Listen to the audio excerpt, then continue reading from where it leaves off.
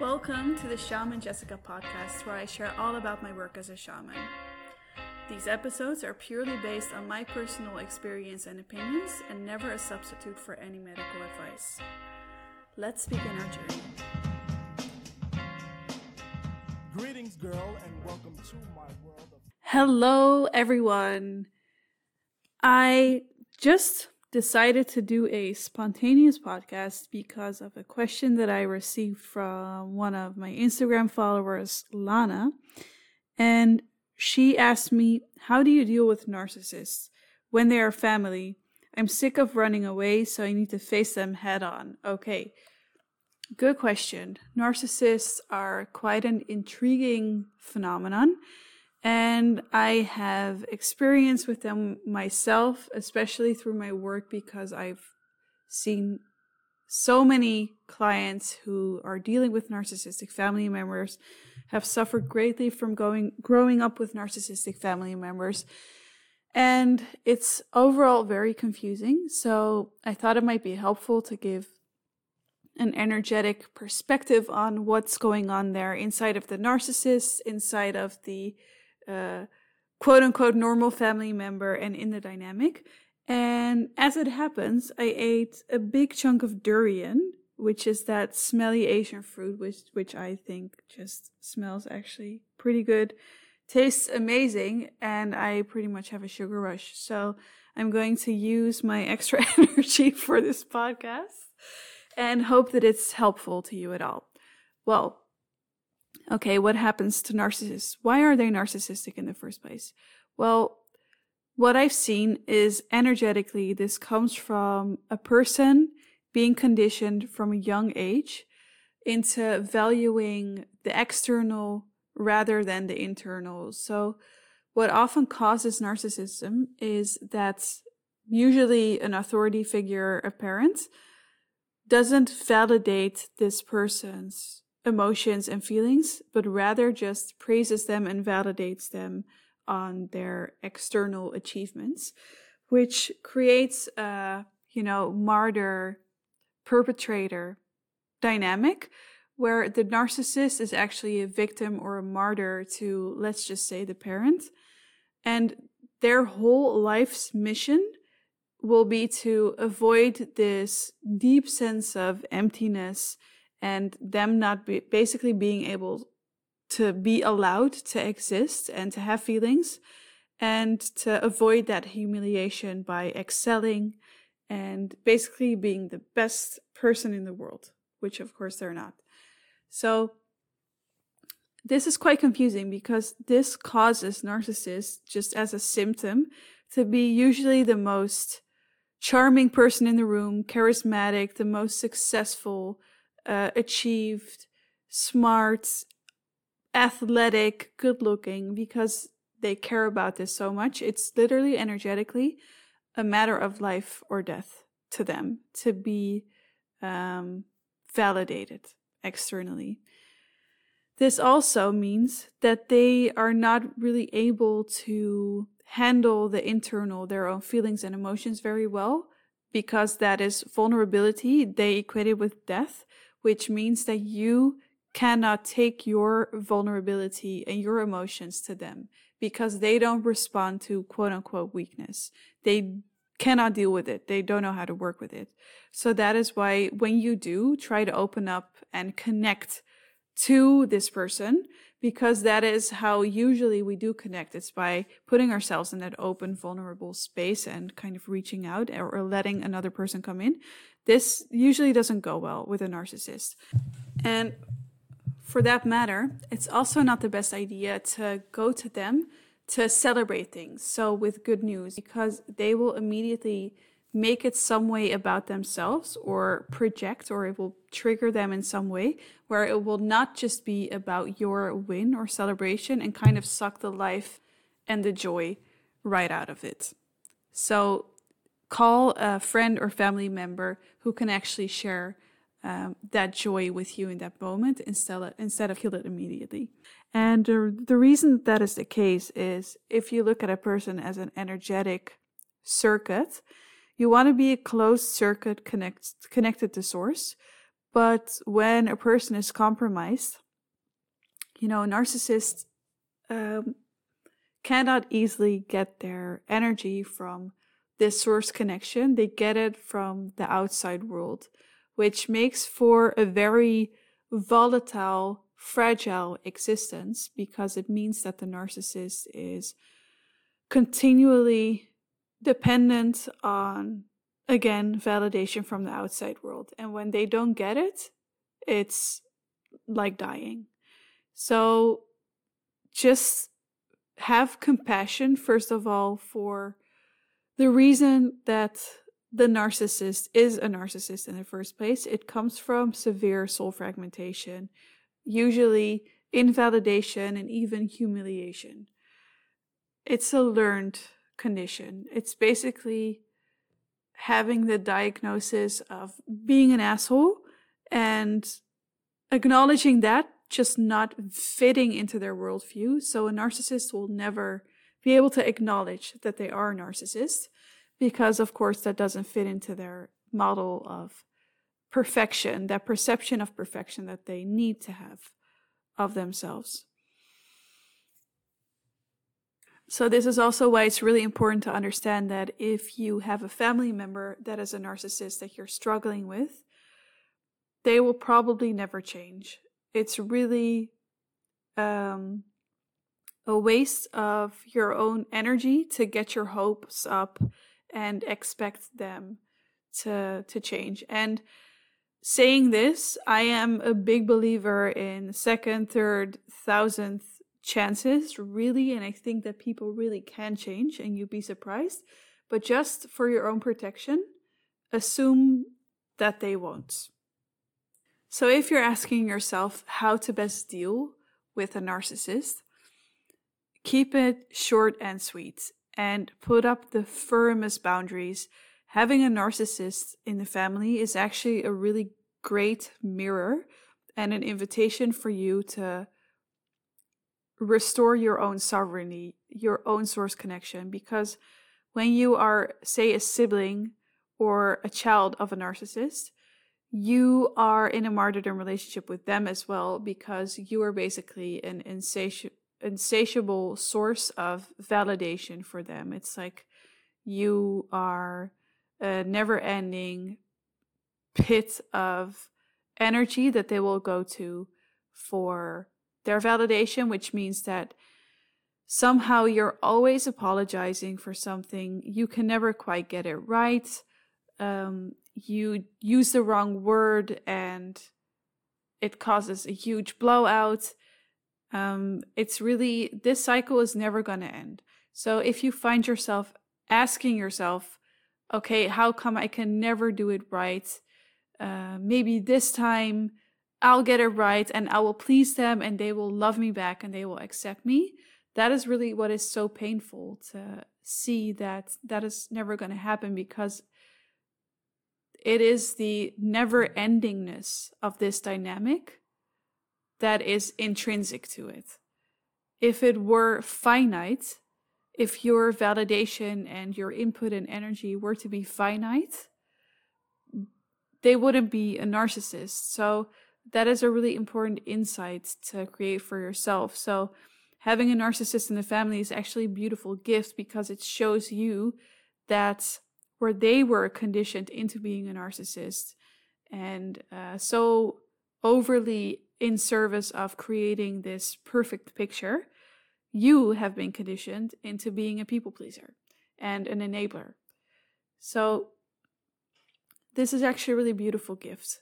And it takes a lot of courage to stand up to a narcissist, but you can also do it in a more passive, subtle way, where you just start to retract your validation and you start to, step by step, walk back, take steps back out of that cycle. So for your interactions with them, I would say keep it short and sweet so that it stays somewhat superficial.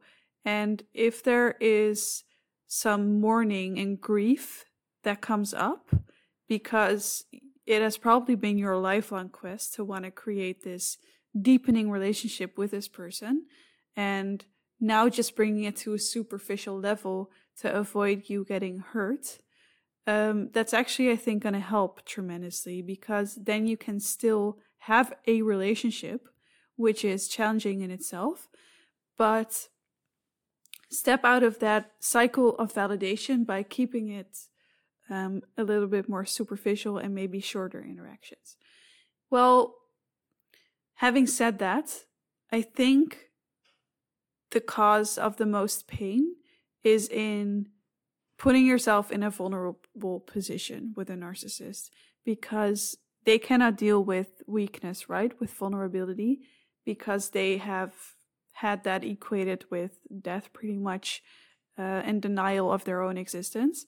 So don't come to them with any vulnerability. So what's kind of tricky is, in this dynamic, you might have found yourself in a place where you need to validate them and you are looking to be good enough for them. So you might have found yourself even wanting to start a business with them, or working with them in some capacity, because they need you, you need to perform for them.